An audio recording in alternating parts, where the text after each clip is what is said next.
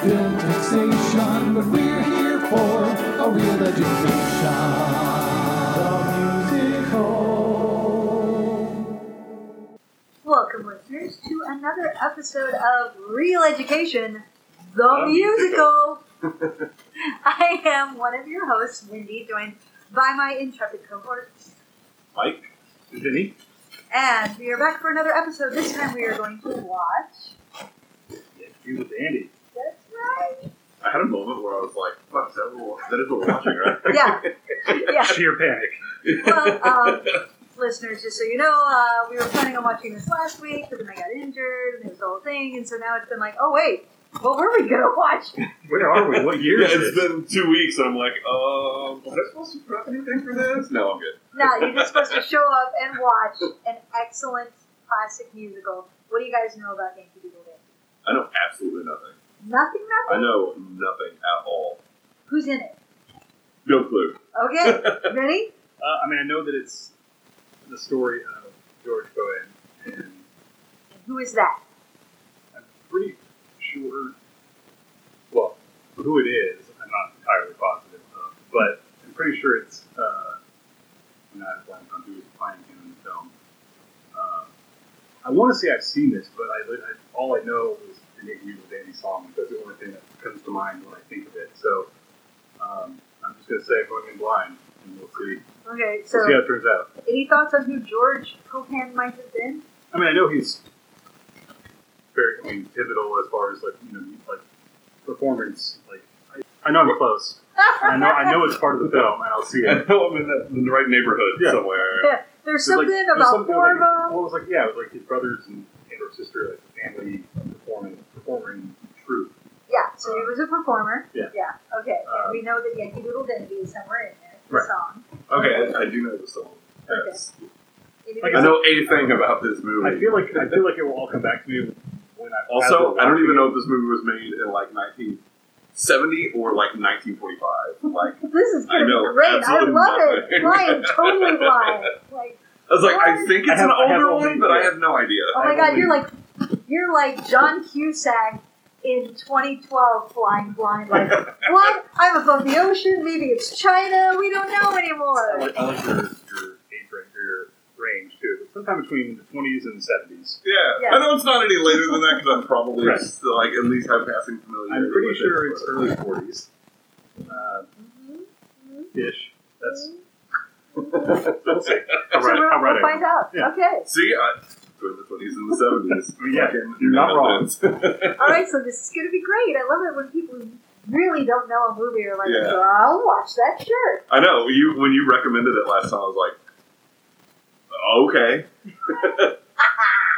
I feel like I know more about it than subconsciously than I have seen of it. Like it's gonna start. You're gonna be like, oh yeah, I But I remember also think something about it. it's just it's because it's one of the older classic whatever we consider when you go back and watch old musicals like that. I mean, and so I don't know how much of it is just me having gleaned it elsewhere, or if I've actually seen it or what. So yeah, it's interesting because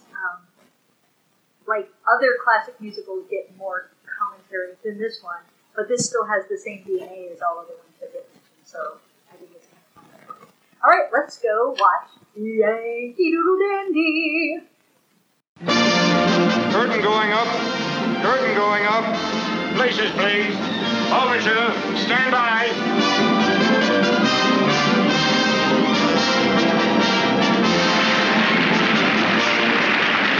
I'm a Yankee Doodle Dandy.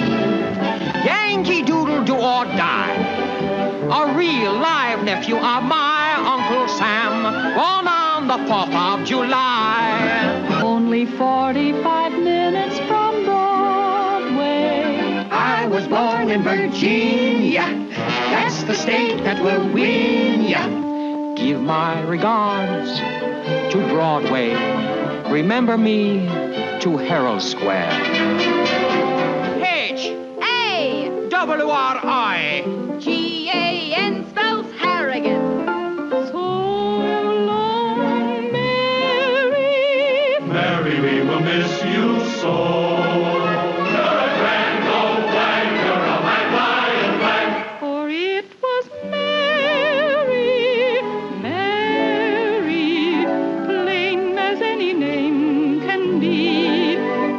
My mother thanks you. My father thanks you. My sister thanks you. And I thank you.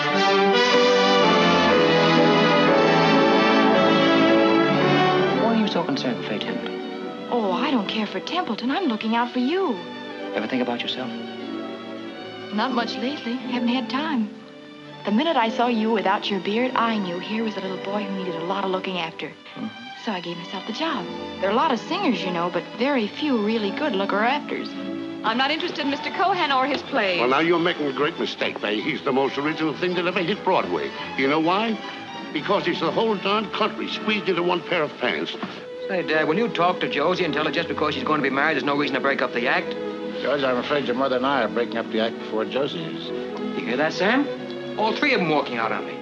You get that curtain up. You can't ring down on a George M. Cohan song. Over there,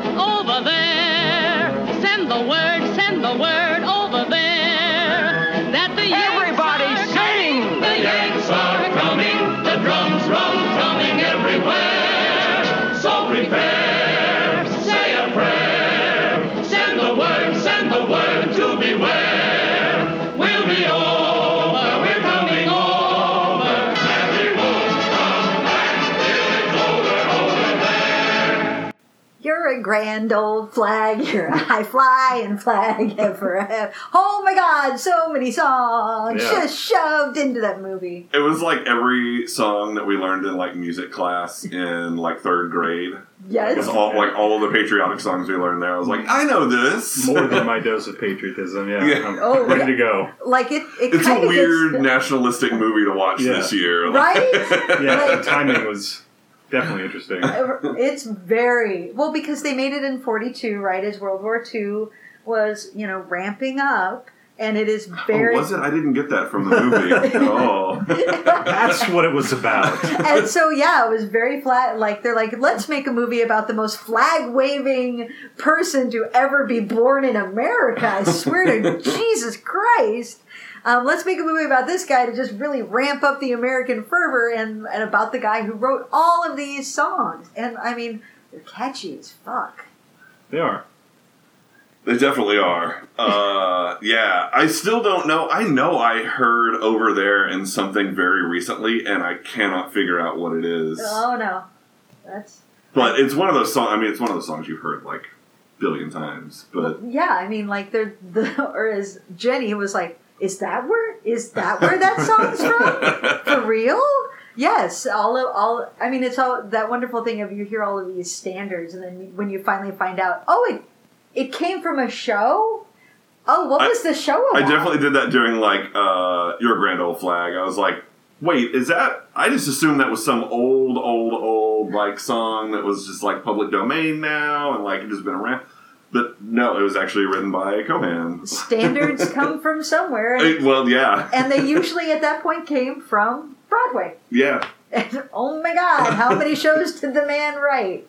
Yeah, that was apparently ridiculous. A shitload. I really liked the way they did that montage though, where it was just the the marquee that they just like just kind of threw them all in there, like panning through the most clean and organized Times Square ever of just lit up marquees. What? There we go, and then little snippets of song. So, all right, listeners, Yankee Doodle Dandy is a biopic musical about George M. Cohan, actor, director, writer, composer, producer, smartass, ego. Oh my God! Huge egomaniac for sure. He's just. There were like so many times during the movie where I was like, "This guy's such an asshole." But he's got that smile. And Cagney is so. James Cagney plays George M. Cohan, and he is delightful. He's just. I think. So I've never seen Cagney in that kind of role before. I'm used to the like Caged Heat Cagney, the gangster. Or White Heat, sorry. Yeah, he's the famous gangster. Yeah. So seeing him as this like really affable, but also like very egotistical, fast talking, wisecracking kind of guy was really weird at first, but like you kind of fall in love with him immediately. Well, he totally embodies. Like he just falls into it. Like it was hard to see James Cagney like separate. Like it was. His dimples. His dimples are so charming. It's so true.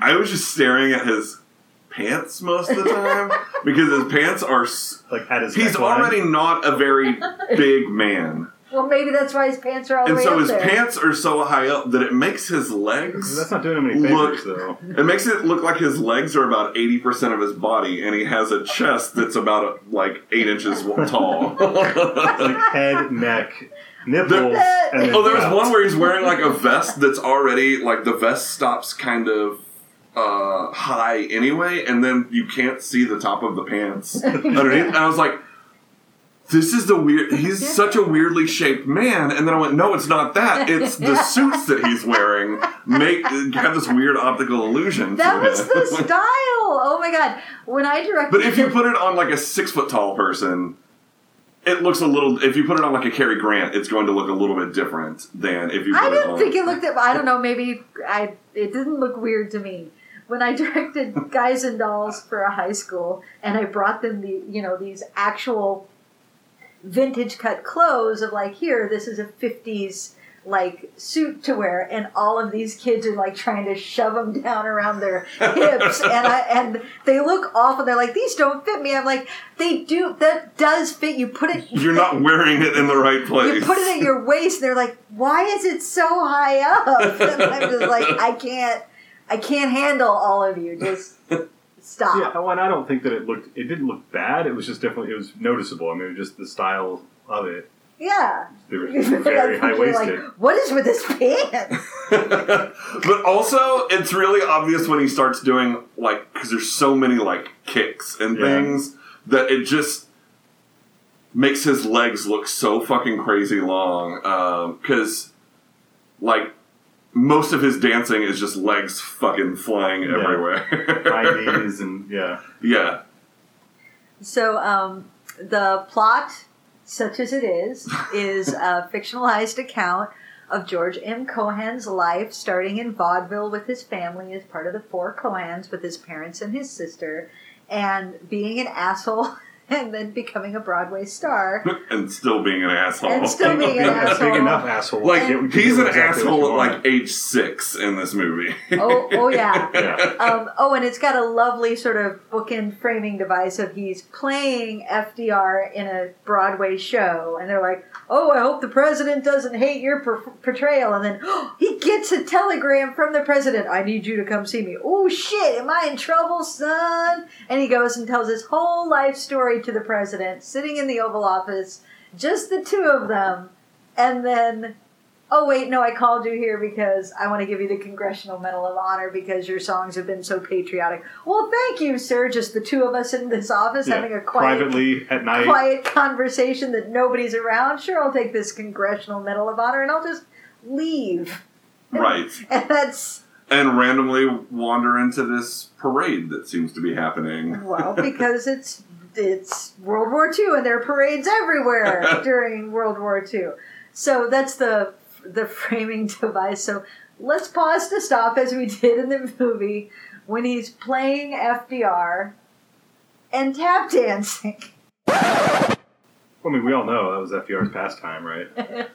Yeah, that was the weirdest thing. Is I was like, okay, it's kind of weird that he's walking around and everything, and then the next thing is just fucking legs flying everywhere. As Cagney, his dancing in this movie, which Wendy said while we were watching it, he talked to, was it the choreographer or something that worked with Cohan, and so he's doing apparently Cohan's dancing style, which is a lot of locked knees and legs just everywhere. And sort of bent over at the waist and sort of...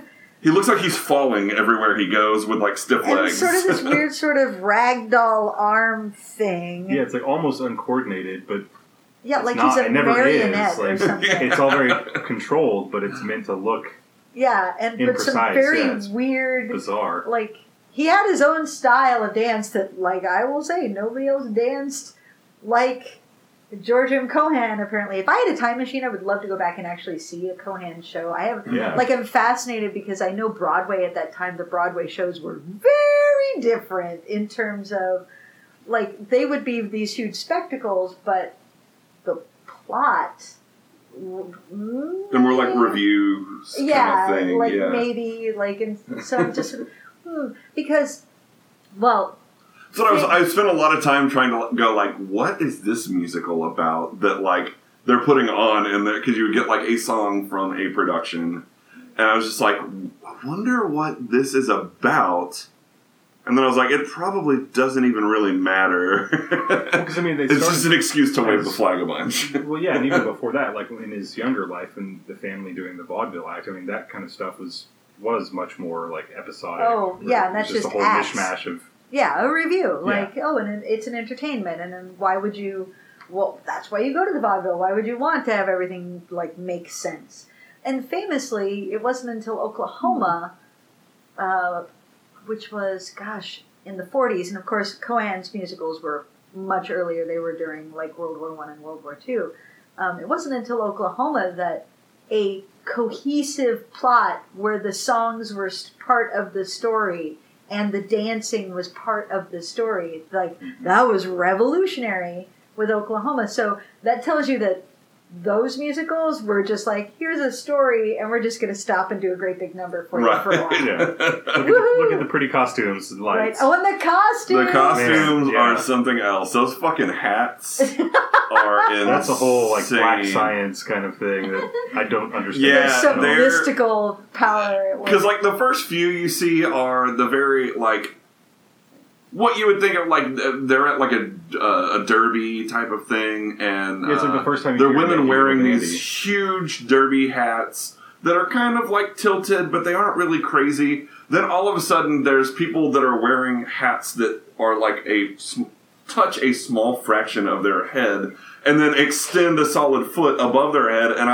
I literally asked, like, Wendy and Jenny, I was like, Are those like pinned to their hair? Because like I don't fucking know. Yeah, we learned all about hat pins. Yeah, that they're a thing that exists. They're hard to get now because women don't wear hats, and there are certain hats. Like I made a tiny top hat for a friend's wedding, and the best way to wear it, like you could put a chin strap on it. That would look dumb. Thank you. Or you do your hair in such a way that your hair has a nice solid anchor point, and then you take a pin and you just literally shove it through the hat and then through your hair and then out the hat, and it sort of holds it down as an anchor point. The gesture you made was more just like jam it right into your skull. Shove it in there. Well, putting it on her head, I'm like, okay, tell me if I scrape your scalp. Yeah, oh, she's like, ow, and I'm like, yeah, it's good to bleed on your wedding day. It's fine. Raspberry. Fine. No, I loved the, just speaking about the hats, at least the first time you see them in the movie, when during the derby scene, like Mike said, they start small and relatively normal, but it seemed like as they panned the crowd, it was just like this slope that they just got more and more ridiculous. And it wasn't like they were interspersed, it was just like each one was more and more intense. And then we finally, as the hats are a constant throughout most of the movie, but then we get to, what is it, Faye Templeton. Faye Templeton comes out, and I think it was when she was doing Mary? Uh-huh. That she comes out, and she has her entire costume. It's just like, I said this multiple times during the movie, but it was a lot to take in. Like, she has this crazy corset, it's all super glittery. Every costume, every dress she has those like huge poofy shoulders. Mm-hmm. And then she has that gigantic hat. Her hair is already piled up. And then the hat sticks up a good 10 to 12 inches above it. And then with the floof. Then there's all this floof on top of that that's hanging everywhere. Casting shadows on literally everything. Like, she's just a walking, like it looks like Spanish moss hanging down, basically. Yeah, and then you see this hat that is projecting over half of her face because it's at such an extreme tilt, and you watch as she's maneuvering, trying to not put her face in shade, and it's the most interesting contortions. And you can tell that the lighting designer must have just been like, these fucking hats! Oh my god! Why? Well, and I think Jenny said it after when we talked about it during the movie. Like until you brought it up, like I hadn't really noticed. Like they had been doing a pretty damn good job of lighting her face. You know, I mean, and they were clearly aware of it, but it had to be. And her doing ass. a good job of just. I'm going to keep my that sheet to the front, sheet to the front, sheet to the front. Oh, if everybody could please stand on this side of me so I can look at you without having to turn my head, and all you get is hat. Yeah. Hat and a little bit of chin down there. So yeah, listeners, it's really just by the numbers. Like, here they are in vaudeville. Here. It moves along pretty quick. I mean, they really did just kind of...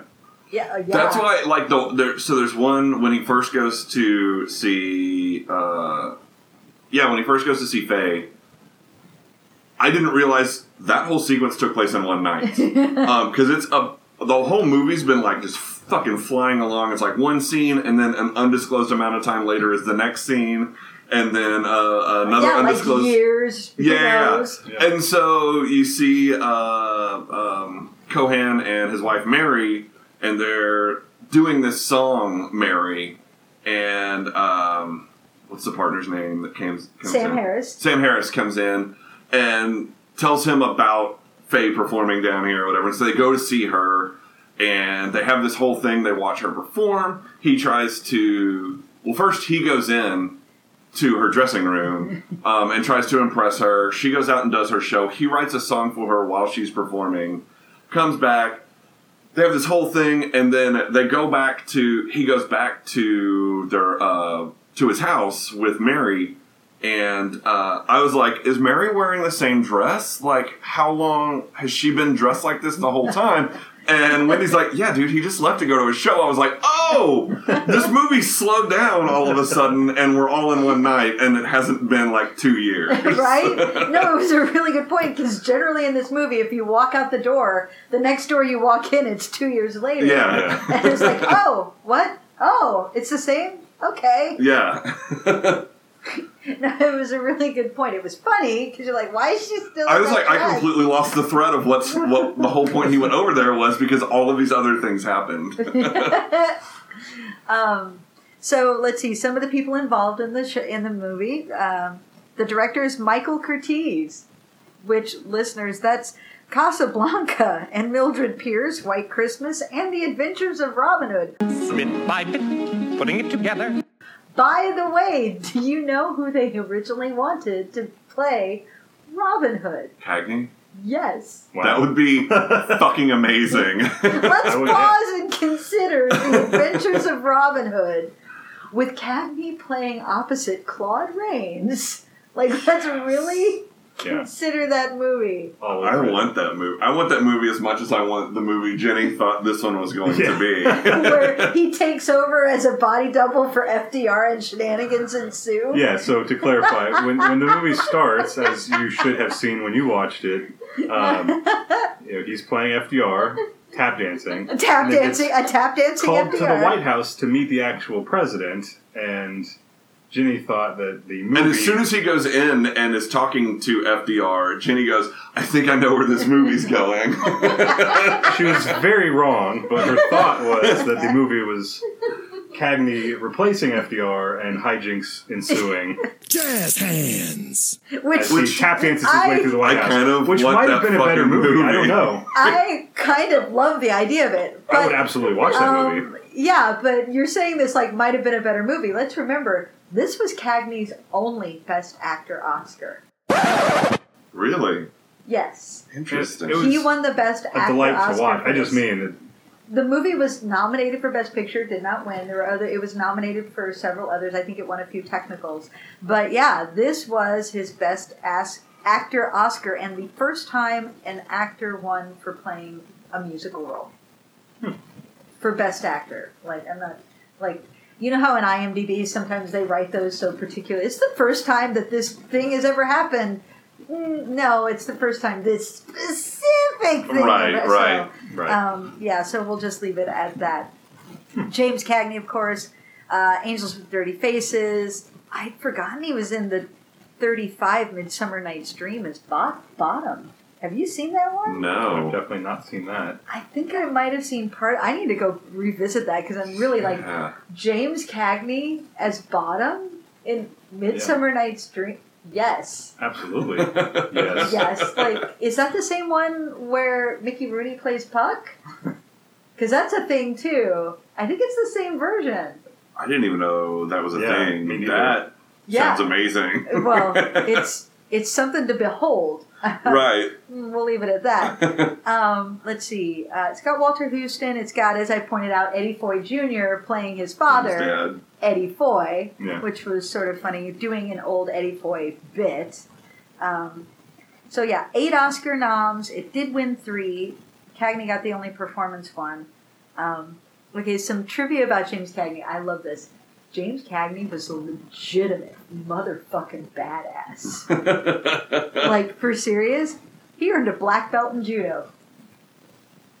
And that's awesome. There was a mafia plan to murder Cagney by dropping several hundred pounds of Klieg light on top of him. But it was stopped at the insistence of George Raft, because Cagney at that time was president of the Screen Actors Guild. And Cagney wanted to keep the mob out of the Screen Actors Guild. The mob wanted to move. Is that why they tried to kill him? Yes. Awesome. The mob wanted to take over the SAG. Like, that's crazy. And Raft, who had apparently a lot of mob connections, was like, no. This one's with me. Like, we like this guy. Right. He was married to the same woman for 64 years. Wow. And claims to have never cheated on her. And they were together 64 years. I'll believe him. He broke a rib while filming the dance scene in Yankee Doodle Dandy and kept dancing until the scene was finished. So. Wait, during the song Yankee Doodle Dandy? Yeah. Gotcha. Okay. Yeah. So, like, at some point in there, probably when he was, like, running up the proscenium and doing that weird little twisty thing. Probably. Like, that just looks Is like... Is that the wall thing on the side? Okay, gotcha. Like, I don't know theater terms. The proscenium is the little, like, wall, wall so where frame. he, like, runs up and basically is, like, fucking horizontal on it. Yes, yes. On both, going back and He's forth. like, look, I can do it in both directions. Yeah. Check this shit. Then I'm going to walk off the stage but walk right back on, because that's what you do in an old-timey musical number, apparently. I'm very fascinated by the staging. So. Right. Yeah, right? This is adorable. He would often leave the set early, claiming that he was too ill to continue filming that day, to make sure that they filmed another day and the extras got paid for 2 days, because he thought they were underpaid. That's very sweet. Yeah. Well, yeah, he That's was awesome. he was a big, like, Democrat, commie, like, Yeah. you know, he was the president of the union. Like, he Right. really believed in that. Yeah, like I told you, they wanted him for Robin Hood. That's incredible. I wish they had made that movie. Like Errol Flynn, whatever, but like Cagney as Robin Hood. Cohan was still alive when the movie came out. Cohan wanted Fred Astaire. Let's try to picture Fred Astaire dancing like Jimmy Cagney dances in this. Yeah, is that weird in your head? That is kind of weird. It's also weird because Fred Astaire has such a distinctive style that, like, I can't imagine him doing Cohan's style and doing it like the way Cagney did. You know what I mean? Like, it's such. We're talking two very, very polar opposite, distinct, like, styles that I don't see. Like, first off, if you're going to put a stare in it, everybody's going to be like, why isn't Astaire dancing like Astaire? Right? Like, what the fuck's wrong with him? Yeah. Was he having a seizure and nobody stopped him? Yeah, because, like, Astaire is very light, very up, very looking like... Right, and then all of a sudden he's like, rah, everywhere. I'm a marionette who's broken on top. And my legs don't bend. Right. Like, it's such odd dancing. I mean, it's cool to watch, and it's cool to see Cagney dance. Yeah, so, which, absolutely. by the way, we do need to watch Footlight Parade so you can see Cagney in a Busby Berkeley. Because that's a whole thing, too. And you actually, it's much more typical dancing and not so much like, What's wrong with your body? I mean, for all of the your body's not dancing, supposed to move that way. he moved around that stage like it was nothing.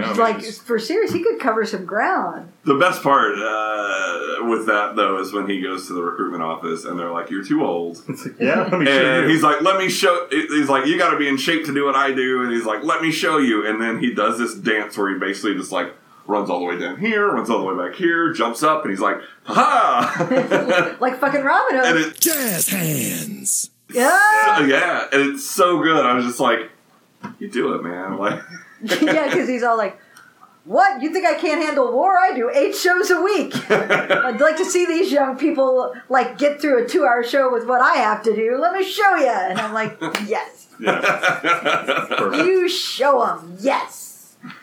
But it's still my favorite dance move is still the star dance from the pretty much every woman who sings in the movie just puts her arms out horizontal with the elbows slightly bent and kind of just sways back and forth. Like they're smoothing the top of something that is chest height. Perfect way to do it. Right. Yeah, like maybe it's a sheet, maybe it's frosting on a cake, but they're using their hands as little spatulas to make it smooth back and forth while they gently sway their shoulders. Although remember Mary's weird like shoulder choreography? That's exactly what I was about to say. She does this weird circle or shoulder circle thing where she's just like, I was like, "Oh, that's fucking hot I there." almost didn't notice it the first time because she just had the best facial expressions anytime she was on stage. Like on screen, I mean, she would wink, she would grin, she's like, "Hey, one eyebrow going." But it was so expressive. What was the one song they did in the office of the 2 producers? Harrigan. Harrigan. That one, she is going for it the entire time, and she's so good. Yeah, like you're almost like, "Shut up, dude!" Like, she's solo this. You got it. She is just chewing scenery and like eating a big ham sandwich the entire time, and she's so delightful to watch. Harrigan spells Harrigan. Also, that song is not very good. That's a famous one. Is it really? Yeah. I was just like, oh, I see why they don't like this. Very Irish. If you didn't catch that Cohan is Irish, and like, I had no idea. It's very subtle. They kind of weave it in, like you almost never notice. Okay, so let's. Dad is dressed like a fucking leprechaun the first time you see him. And then it's because he's going. First time we see his dad, he's on stage doing this this act as a Irish character, and he goes. No, he's a fucking leprechaun. Is he supposed to actually be a leprechaun? He is absolutely a leprechaun. He goes off stage, and someone tells him that his wife has given birth, or no, he leaves because he knew his wife was. I don't know. Like she was in the process of labor, and he's like, "Have you heard any word? What's the word? Yeah. I gotta go. He's like, and she never misses. She never holds up a show. I'll be back for like my 4:30 or whatever. And the stagehand is like, "You can't leave like that. You'll get arrested." And I was like, "No, you'll just look like a fucking weirdo leprechaun running through the street on the 4th of July." Like, dude, you got your holidays mixed up. Yeah. Okay, so let's touch briefly on this. Wow, has time passed? Like they're like, "You Irish Americans, you." Yeah. Like first off, that's a thing. Right. Like when being Irish was like an ethnicity that was persecuted or somehow other. Right. In like really horrific ways, like. Yeah, and now it's like now we're like, who cares? Because we got to hate the brown people now. But priorities have changed. So that was a little jarring, but like then it gets moments even later more jarring. So I'm like, oh, this is a little. A couple of minutes. I'm like, right? this is a little culturally insensitive. The Irish characters being a leprechaun, and then the son is a leprechaun, right? For the weird little part where he plays the violin on his head. Pulls a violin out of that nowhere. That kid and was is very scared to play it over his head. Was it over nowhere? Like, guys, where was that violin, really? So then they're doing a montage of their act. The 4 Cohans. The 4 Cohans. And it's blackface. Like, that is the first note I made on my phone. It's just all caps, holy shit, blackface. What was that? And it's not just like, it's all four of them. Kids too. I know, they do one, and I was like, oh, that's bad. Oh, they're all gonna do it. Oh, this is uncomfortable. Because it starts out with the tambourines in front of their face. Of course. And then they drop the tambourine, and it's like... Blackface. That's a lot. But, I mean, it's not a whole number. It's not like Abraham in Holiday Inn, where it's a whole number. Right. It's part of a very montage. Quick montage. But it's also something like... It is also a thing that... That's what you did that in musicals in the 1940s. Right. Like, that was how you proved your bona fides of, by the way, I'm also an experienced and accomplished blackface performer. Why? Why are you an experienced and accomplished blackface? Oh, because you just were. And I know some people like, oh, I can't watch that. There's a blackface number. Or, oh, we should cut that out. I'm like, no, you leave that shit in to remind you there was a time we thought that was okay. So no, you watch this movie, you watch that blackface, and you sit with your discomfort because that's absolutely that is appropriate. Yeah. That is what you need to do. You need to watch that and go, oh, my white history is bad. Right. We used to do terrible... I mean, we still do, but we used to do other terrible things. We learned not to do that. Yeah. That's one, yeah. I was so drunk because I was not expecting it. I should have been as soon as they were doing vaudeville acts. But, yeah, it just, I was like, ooh. Well, even if you were expecting it, it would still be jarring. Did you catch the lyrics of the first song that Mary sings while she's doing those weird shoulder? Something about chicken was all I got. There was something about eating a whole... Wasn't there something about eating a whole chicken? She was doing... the accent that she was doing and all the colored folks say, she's so pretty. Like, it was... Oh, yeah. I was more focused on her, like... All you heard was chicken. Shoulder dance and the arms, and then I was like, oh, somebody eats a whole chicken. All right. And then Homeboy's, like, trying to, like, get her off stage, and so I didn't even notice what the song was about. Yeah, like, if you listen to those lyrics, it's like, oh, sweet Lord, oh, sweet baby giraffes, that's happening. Oh, God. What are you singing? Don't do that no more. Let's see. The choreographer, here's a bit of trivia. He broke his ankle rehearsing the opening song and dance number, and it effectively ended his career. Holy shit, that's a bummer. Right. Because Cagney worked with Cohan's choreographer to master it, but the choreographer of the movie... Of the movie, right. Okay, but I just wanted to clarify that. So...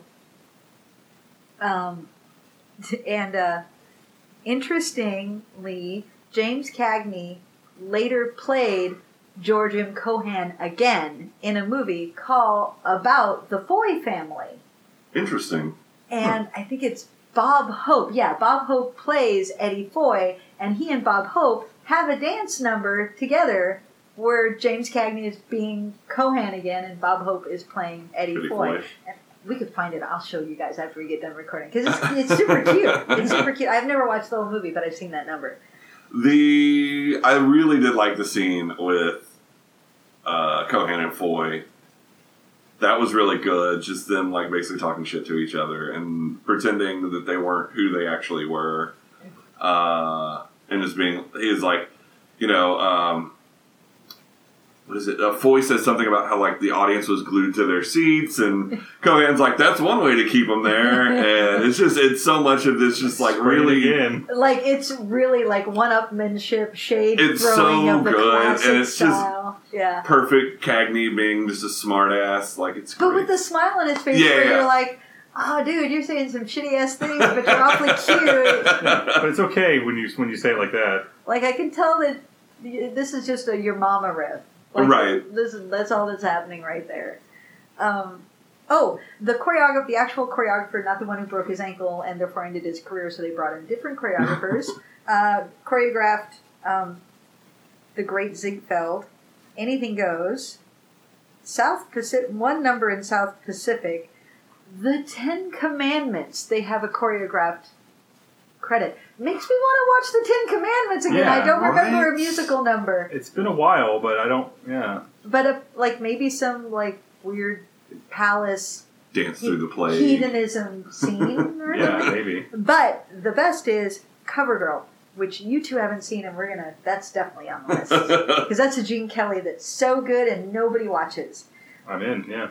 I mean, I never say no to Gene Kelly. So. Yeah, so these choreographers, like, they did other great things, which, then you watch the choreography in this movie, and I think they were trying to do appropriate choreography, but let's remember the chorus girls who basically just twitched their shoulders. Yeah. Like, they just sort of twisted in place with their umbrella, like, look at my umbrella. And it was also... No. Sorry, go ahead. Well, the choreography to me was interesting. I guess I was comparing it to The King and I, in a way, like, because The King and I was so big, and like all the scenes, the sets were so expansive. This one almost seemed like kind of claustrophobic, and like there were so many people on the stage, and I mean the costumes it was great. It was just gave you this like sea of sequins and hat floof, but like it just seemed like there were so many people to keep an eye on at once. But then the choreography itself was still kind of minimal. Yeah. But like it was a little crowded at times. Well, I was gonna say with the costumes in this, like the hats and these. I mean, we've seen people women dance in heels and stuff in tight dresses before, like with corsets and stuff. But like, I don't know how much dancing they would have been able to do. Right? Like, that's true. We just talked about like her having her hat and keeping everything the way it's supposed to, lighting, getting her blocking right, and all of that. How is she going to do? I don't know how she would have done a huge dance number in that more than. Well, yeah, but you could be a skirt dancer. Yeah, you could be a skirt dancer. World famous. The youngest skirt. Or the youngest or something. The youngest skirt dancer ever. It was competitive back then, apparently. What's a skirt dance? I still don't know. but she had a couple of moves. King and I was realistically, like 10, 12 years later that it was filmed, right? In the mid-50s. So I have to think, like, they were trying to specifically ape what Cohan's shows looked like. And it's meant to be on a stage, and it was this huge spectacle. So, yeah, the more people on the stage, the better. That's what people want to see. So, yeah, it does end up being very crowded. So, it's just so bizarre to compare it to King and I. Like, when you consider the production values and everything about it. But I was honestly impressed when they did the Grand Old Flag. Was that the one where they were all marching and they had the conveyor belts? And then they just keep fucking raising up things and there's more people behind them. And I was like, how does this many people fit on that fucking stage? I do think the last, tier was just, was a screen of some kind. Flags on, little... boards that somebody was shaking. Like little stage magic. But it definitely was a really cool effect. Yeah. It just kept opening up. Yeah, there was conveyor belts, and Mike's like, holy shit, there's conveyor belts? I'm like, yeah, that's a thing. It was awesome. It was really good. It was a great effect. So, favorite numbers? I mean, I don't really know. You go. You're not going to go for Mary's shoulders? Yeah, I mean, for dance numbers, probably that one. The chicken song. No. That's your favorite song? No, it's not my favorite song. He's got it pulled up on Spotify right now. He's going to listen to it nonstop. I mean, it's hard. Like, the ones that I recognized, or the ones that I expected to hear, I guess, like Yankee Doodle and over there. I didn't realize that was, like we talked about earlier, I didn't realize this is where it was from, but I've definitely heard it, and as soon as I heard it, that part kind of clicked. I don't know, I liked the kind of spectacle of the Yankee Doodle Dandy song, like the first time you hear it when he's at the Derby and his dance, and I mean, just the way that whole scene kind of played out, so I'd say that was probably my favorite. Yeah. It's hard because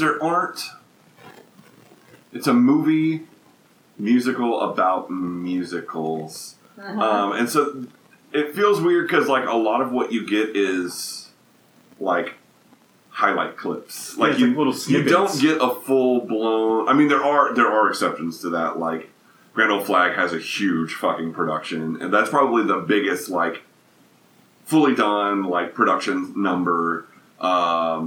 as opposed to getting like snippets like we did. Even when we have like Mary's chicken song, like we're still not. She's not really the focus of that. Like she comes out and sings a bit, and then it's all about Cagney and like the stage manager arguing about whether or not she can continue. So it's kind of a weird movie in that, and that's why I'm having a hard time like picking a favorite, because there's not any that really stand out to me other than like the Grand Old Flag, Yankee Doodle Dandy, and the last one that he does as FDR. Oh yeah, that's Strictly Off the Record. Strictly Off the Record.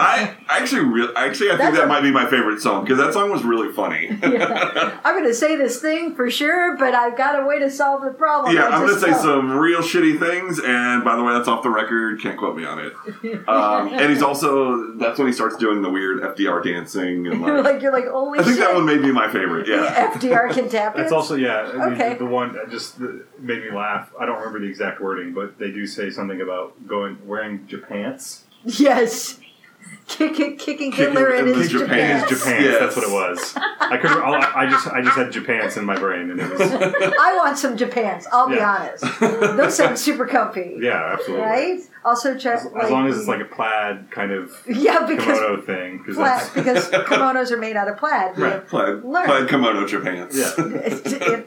Plaid is a thing in the East, apparently. My favorite number is the whole So Long Mary, where she's getting on the train with the dudes, because you like that dress? I love that dress. I love that dress. It's a very striking, it works really well, especially being in black and white. Yeah, the stripes of it, but I love the backup choreographer of the boys, and the way they're using their hats and they're moving is very well done staging. And I love the ridiculous, like, oh no, my underwear fell out. Like all of that is just like, what the shit is happening here? And she's woo, woo, and I'm like, this is adorable.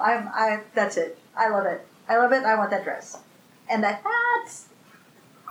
I did like, this wasn't like one of my favorite numbers, but one of the other things that I really did like, though, was the song at the end of the Yankee Doodle Dandy, where they're on the ship. Uh-huh. And like... Give My Regards to Broadway. The yes. Song that Jenny's like, is that from here? Is that from a thing? I just like the idea of staging that, like, with the ship and them all moving off, and then you see the ship go in the background and the rocket fly over and everything. Yeah. Just a really cool effect, I think. Yeah, especially as really a stage kind of, yeah. Yeah. Yeah, you're also like, there's a ship on the stage? Well, there are horses on the stage?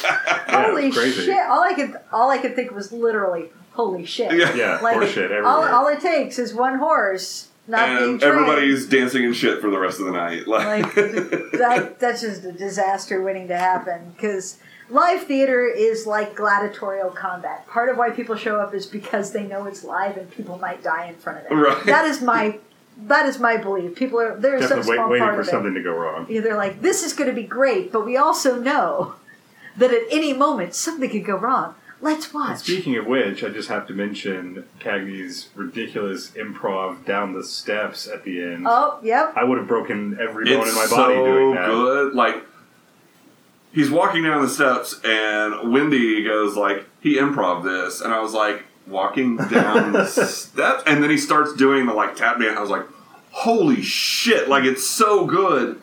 Yeah, and same thing. Just like, I would have taken a step and been on my face. And like, I bet this will look cool, and then immediately slipped before I even got started. Watch me be awesome, guys. I would never have guessed it was improv. Like, that looked like it had been. I was just Cagney like, look at what I can do. Perfected. Yeah, it was amazing. BT Dubs, I'm a badass motherfucking gangster who can tap dance. It's all that judo. All that judo. Like, seriously. I feel like you write off the same list of cool facts that you did about Yul Brynner when we were watching. Right? Well, like, oh, by the way, he can do everything. Right? Like, I love this because musicals, right?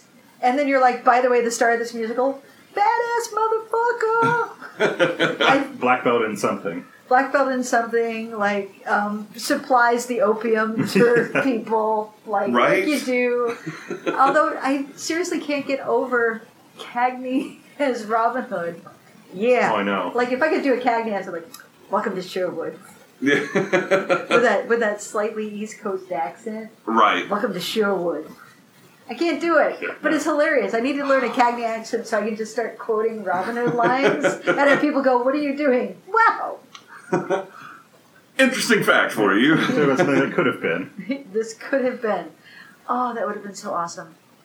All right, so that was Yankee Doodle Dandy, a kind of overlooked and forgotten film that I can kind of see a little bit why. It also was, Vinny kind of mentioned it briefly earlier. The other thing, just to mention, is how weird it is to watch with our last movie having been The Greatest Showman. Uh-huh. Yeah. Because there are, it is two sort of like rags to riches sort of stories. That have both been adapted. That are both to be little cleaned up. Cohen saw the premiere. He died like a couple of months later. Cohen saw the premiere and famously said, "It's a good movie. Who's it about?" They took some liberties. That's great. They even have like the part with Faye, whose name I still can't remember. Yeah, Faye whatever. Templeton. Who the is basically rat from Charlotte's Web. Yeah, hey, there you go. Is basically the Jenny Lind of the movie, except there's no weird. It's more like the way the real life Jenny Lind thing happened, where he's just like, "You're a star. Here's this song I wrote. We're gonna make a shitload of money together," and that's kind of where the extent of it is, which I actually really like because when they first introduced her, I was worried they were going to go the same route as Greatest Showman, and I was very happy that it was just like, nope, he still loves Mary and is still with her. And well, yeah, I mean, if you think about it, there is no conflict in this movie. There is no lesson to be learned. The closest you get is when, what was the name of his serious play? Popularity. Popularity. When it, like, bombs. Well, and there's also when he's, like, blacklisted and his family can't get work. But, like, given his ego and how many problems it causes, they could have, like, really made it, like, you need to get over your ego and that's going to be the point. But, like, that's how we would write it now. But this is just like, no, I mean, that's just who he is. But there's no lesson learned. There's no false conflict. He just goes back for another round. We're not adding in any sort of love interest. Like, I really thought when Popularity bombed, that was going to be, like, oh, he's almost ruined kind of thing. And then, like, the next scene, it's like, we're back. We're normal. It's back to... you know what's good? Is if you can start a world war to distract people from your play bombing. That's right. I forgot that scene ends. Like, oh, phew. The scene where he goes to write the ad for all the papers, it ends with them rushing out into the street because the Lusitania was sunk. Yep. Like, whether or not that's true, I love the idea of, like, my play bombed, but nobody cared. Distraction. We're going to war. We're going to war. Yeah. So, yeah, that was Yankee Doodle Dandy, and it is a good pairing with Greatest Showman. It's interesting to compare it to King and I as well, right? Which was only 10 years later, so I'm happy. It is definitely from just the aspect of them being two musicals that were made so relatively closely together. So weird. Basically, all the things you said earlier. It's interesting. It was just really interesting having come from that one. I mean, obviously that one was made. King and I was made after this, but just to see the difference. Yeah. Even within 10 or 12 years of whatever it was. This is our first black and white musical. Yeah. Right? And it's beautifully shot. Like a good black and white. It's so gorgeous. Like, you don't even care that it's black and white. You're like, oh, look at this. It's beautifully shot. So, I'm excited for all the other future ones we're going to see, like, because now we know, like, Footlight Parade's on our radar and CoverGirl is on our radar. So, yay! What do we want to watch? What do we want to watch? So, do we wrap this up and then decide what we want to watch next? Or do we just let them listen to us try to figure it out? This will be really compelling, you guys, because I have zero idea. Right? With no prior discussion, maybe it's best we... so maybe we should wrap this up. Tune in next time and you'll know. So this has been Real Education, the musical. Thank you for listening. Jazz Hands. A Real Education the Musical can be found on iTunes, Blueberry, and Google Play. Follow us on Facebook at Real Education Musical, on Twitter at Real Edu Musical, that's REELEDU, or check out our website at realeducationmusical.com. New episodes on every Tuesday morning. We hope you enjoyed our film fixation. We'll see you next time on A Real Education.